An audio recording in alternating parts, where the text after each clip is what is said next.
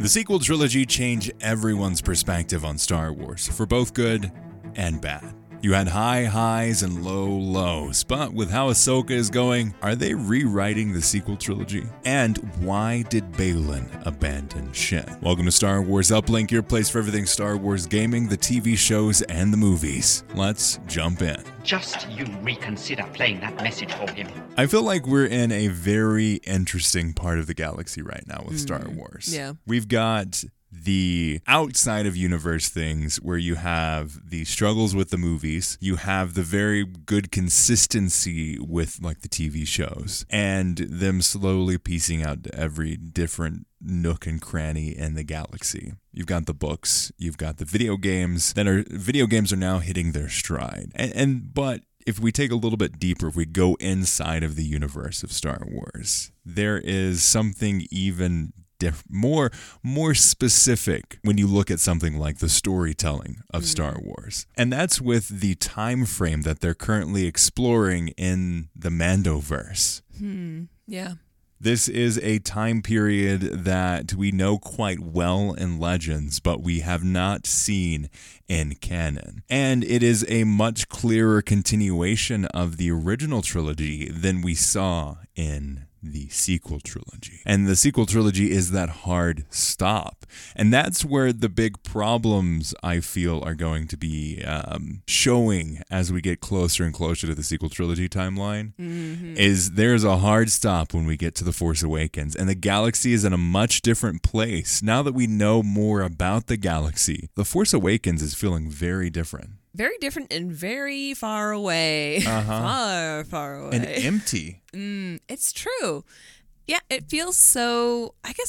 I don't want to compare it too harshly to the original trilogy, but you always kind of have to. But you have to, because The Force Awakens very much was inspired by the storytelling arc and locations of A New Hope. So, like, they didn't set them up for anything but comparison. It really felt small. Like, the galaxy just didn't feel very big. Like, it was very much a pigeonhole on Rey and her little quest. Like 4 people. Yeah.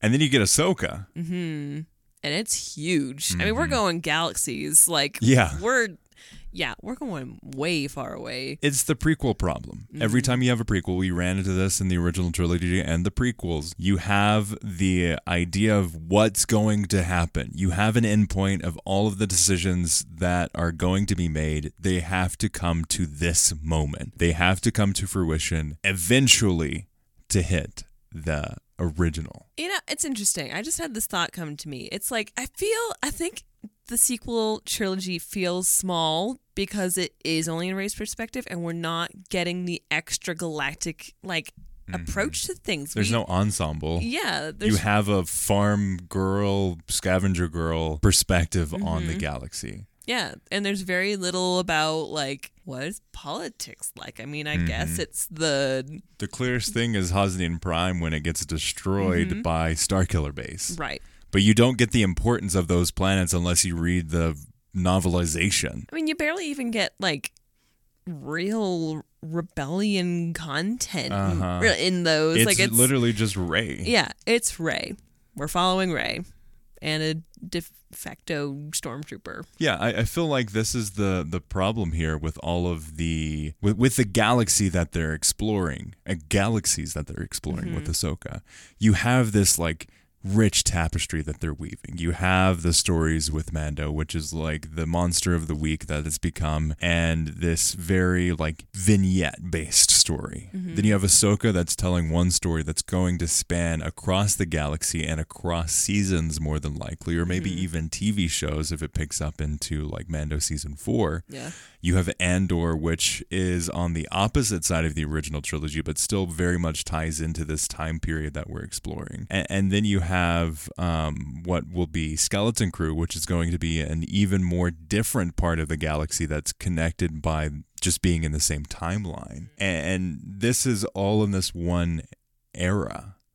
And it's a limited era. Right. So are we just being spoiled right now with having multiple main characters spread out throughout this galaxy, kind of giving this like whole story. Like, are we just being spoiled right now? I feel like no matter what happens, again, they're not rewriting or retconning the sequel trilogy, but they kind of are, because if you look at the Force in Ahsoka, it's very different than what's going to come into the sequel trilogy. Mm-hmm. You have a much more free Force, like a free-flowing Force, and it's going to have a perspective that's very different when you look at Sabine and her use case of the Force versus Rey. It's kind of tricky, because, we get all these different directors and their perspectives on things.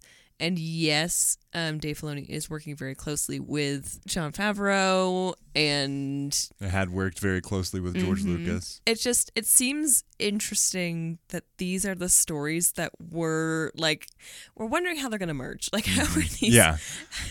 How is it going to go from big galaxy full of people being with their lives in tumult and whatnot, and Thrawn and then go to Farm Girl.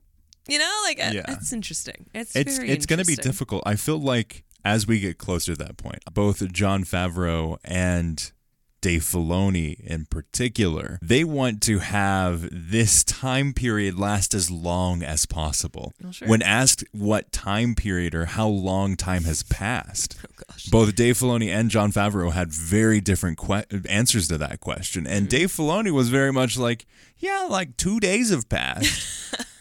Because he knows that there is a timeline that he's limited to how much he can put into this one time period. So obviously he's going to say Mando, both season or all seasons 1, 2, and 3, they took place about less than a year apart. I think he said something like 9 months, and then you have Ahsoka, which is taking place at the same time as Mando season 3. Oh wow!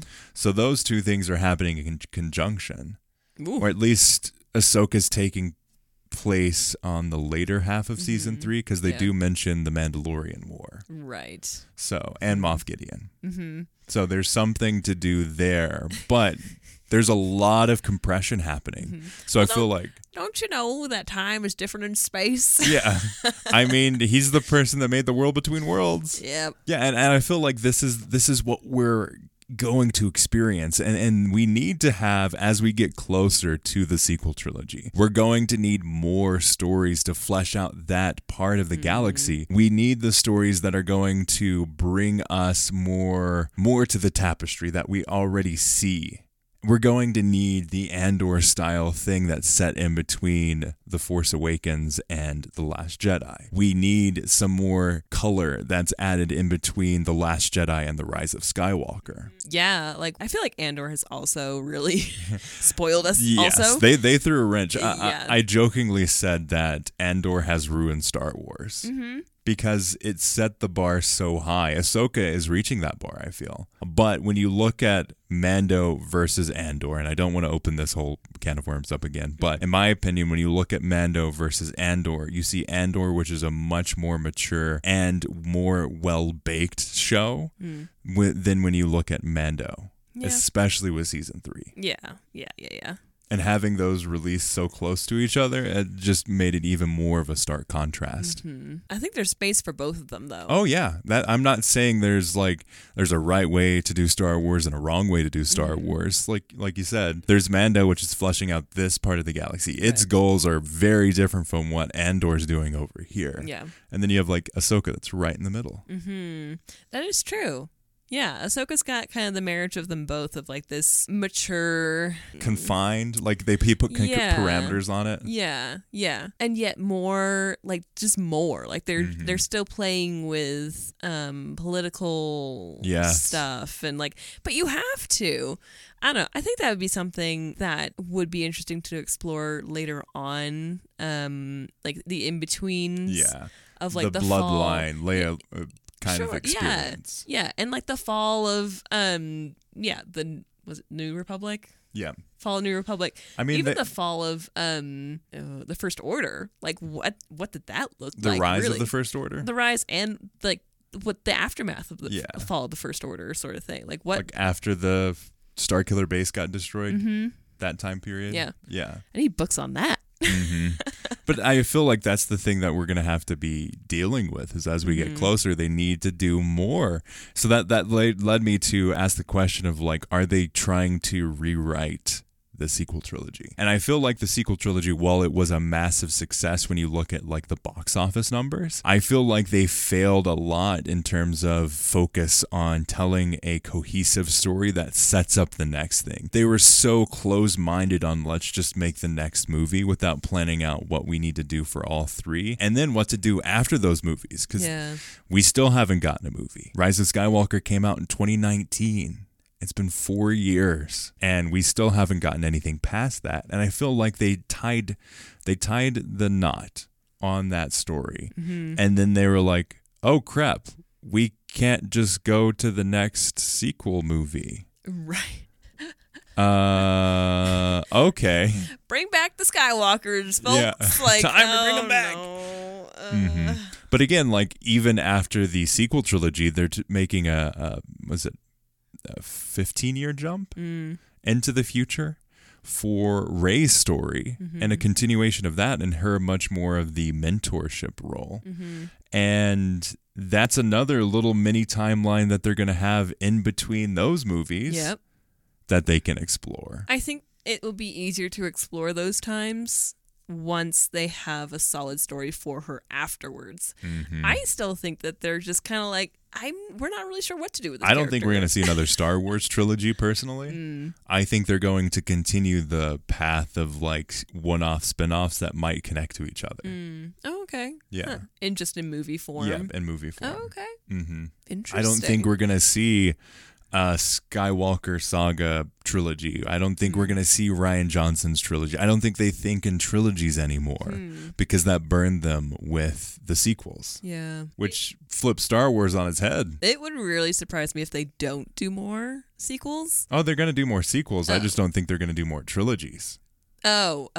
No, I mean trilogies. It would surprise me if they don't, because that was the ultimate form of Star Wars. But I don't think Rey's movie is going to be a trilogy, like a start of a trilogy. I think they could try to make it a trilogy, and it might not be good. From what they're saying, though, I don't think they are. Okay. If they do, if they release this movie and it is a wild success, and then they make another movie, they're just going to repeat the same mistake that the sequels did, where it was cycles. Like, we're going to make this one movie and then we're going to hand it off to a completely different director to make a completely different movie. And then we're going to we're going to get this other guy to make a completely different movie based off of that movie. Instead of like, no, they all need to be together and telling one story. Yeah. And I think that's the struggle. I'm hopeful that they will stick to making one story. Yeah. But money is money and Disney's Disney. So with trilogies, though, like you have to, if the first movie of your trilogy doesn't work, then you still have to make two more. It's true. But I mean, they still made the sequels kind of under that idea. So yeah. I'm just saying. I'll be a little surprised. It's an interesting place in the galaxy, in Star Wars, the universe, all of it. And then I think that's even more exemplified when we look at Ahsoka. And I want to have a discussion on Ahsoka's big surprise, which is just Balin. Balin as a character was like the big surprise. We're like, oh, he might be in there a little bit, right? And then as we got closer, I got this itch and was like, I think Balin's going to be the main antagonist. I don't think it's going to be Thrawn. That ended up being true. And I'd say Balin is more of the puppet master in this season of Ahsoka than anything. He successfully fooled Thrawn into perceiving him as a mercenary, just a lowly mercenary. When he manipulated this whole thing to be involved with Morgan Elsbeth, to get to this galaxy, to get to this planet, to understand more about the Force. So he's been playing a bigger game of chess than Thrawn has this whole time. That makes some sense, at least. My gosh, what an interesting character to be like, I know just where to be at just the right time to get in here, to gain this trust so that I can get to this ship, so that I can go over here in this other galaxy. Like, very Thrawn-like. Very Thrawn-like, which is probably why Thrawn's like, interesting. I definitely think Thrawn can sense that this guy's got a lot more going on than just Well, being he a does mercenary. now For that sure, but Balin wasn't in the fight. yeah, but yeah, he definitely didn't think that. Like, he legit thought he was just a mercenary. Yeah, he's like, yeah, he definitely thought that he had more like ties to the whole thing instead of just like, yeah. I see what you're saying. Yeah. And speaking of the fight, this is what I want to talk about is Balin and Shin. Balin is on his own path, and he feels like at this point in his training, he's given Shin the training necessary. Mm-hmm. At least in his perspective, to send Shin on her own. But without realizing that Ahsoka was going to be coming, he was a little bit of, he underestimated, I think, her skill set. I feel like he perfectly estimated it against Sabine and Ezra. Yeah, yep. But did not take into account the possibility of Ahsoka coming too. And then you see that fight or that like mental war that he went through, like as he's like, do I go back and help? Do I not? Do I continue on my path? And he eventually goes to that point of like, no, I'm on my path, she's on her path. She will come to whatever decision she needs to make. Yeah. But I do want to ask, why do you think Balin left Shin? I think he's just discovered, he's been realizing over mentoring this young person for who knows how many years, or even just months. I'm assuming it's years. I would say years. They seem to have a knowing of each other. Yeah. But for him to have that experience with her, and he even says it, he's like, you're ambitious. And that's great. And that's very much, you're going down a certain path. That's He's not my achieved path. things. Yeah. Yeah. Yeah. And he just knows that's just not what I'm about right now. Mm-hmm. I can't help you. I'm just going to get in the way of your success because I'm always going to be the master and look like I'm overshadowing you sort of thing. Yeah. So you got to go out and prove yourself. And I'm sure he assumes, well, because you can't really feel the things that he can feel on this planet, I'm sure he's thinking, she just wants to be with Thrawn. Like this is her purpose. Yeah, she has identified Thrawn as the powerful character, as someone who is going to give her the next phase of her like journey. Mm-hmm.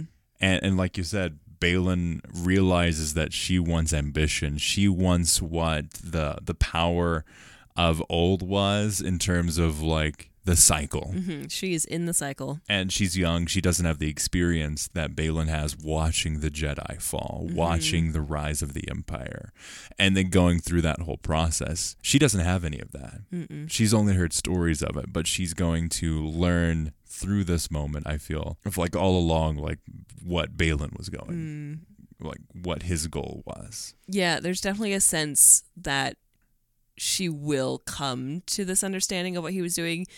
Probably will never be able to get to him or reunite with him ever again. I do have a question because people are theorizing it. Do you think that Shin goes to the light side? It would be a very Star Wars move. But why? If she's Sabine? Fair. There's something going on between there, whether it's rivalry or something more. Something more. Uh-huh. See, this is why I need a rewatch. Like, I need a rewatch already. Yeah. Like, I can't wait for the episode after the finale because we will have prioritized. I'm saying this now. We are definitely going to do a whole binge. Yeah. Oh, yeah. Because I need this. Yeah. I want to see how it all pieces together because it's so well done and you know it pieces together. Mm-hmm. And I definitely feel like I'm missing little things that mean big things. Like the whole thing with Ahsoka and her Sith eyes. Yeah, I did totally miss that. Totally just didn't even see it. Was just like, yeah, she got a little angry there. Okay. Like, it went just so I need a rewatch. Yeah. Badly.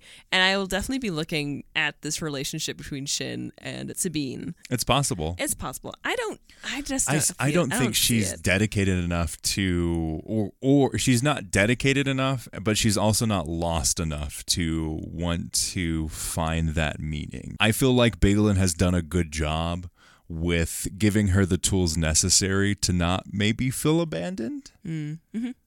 I think that's what Ahsoka was thinking is like, oh, hey, no, come with us. We will protect you. It's not a big deal. We will welcome you in, when that's not what she's looking for. She's looking for power. Yeah. And that's something that Ahsoka in her new enlightened state can't quite grasp. Mm-hmm. Yeah, never have I thought of Shin as being needy or needing someone to help her. Yeah. She's always been very much like an independent person in my short experience, like everyone else. Yeah. I mean, she is the person that Baylan sends to gather the information from Sabine by herself.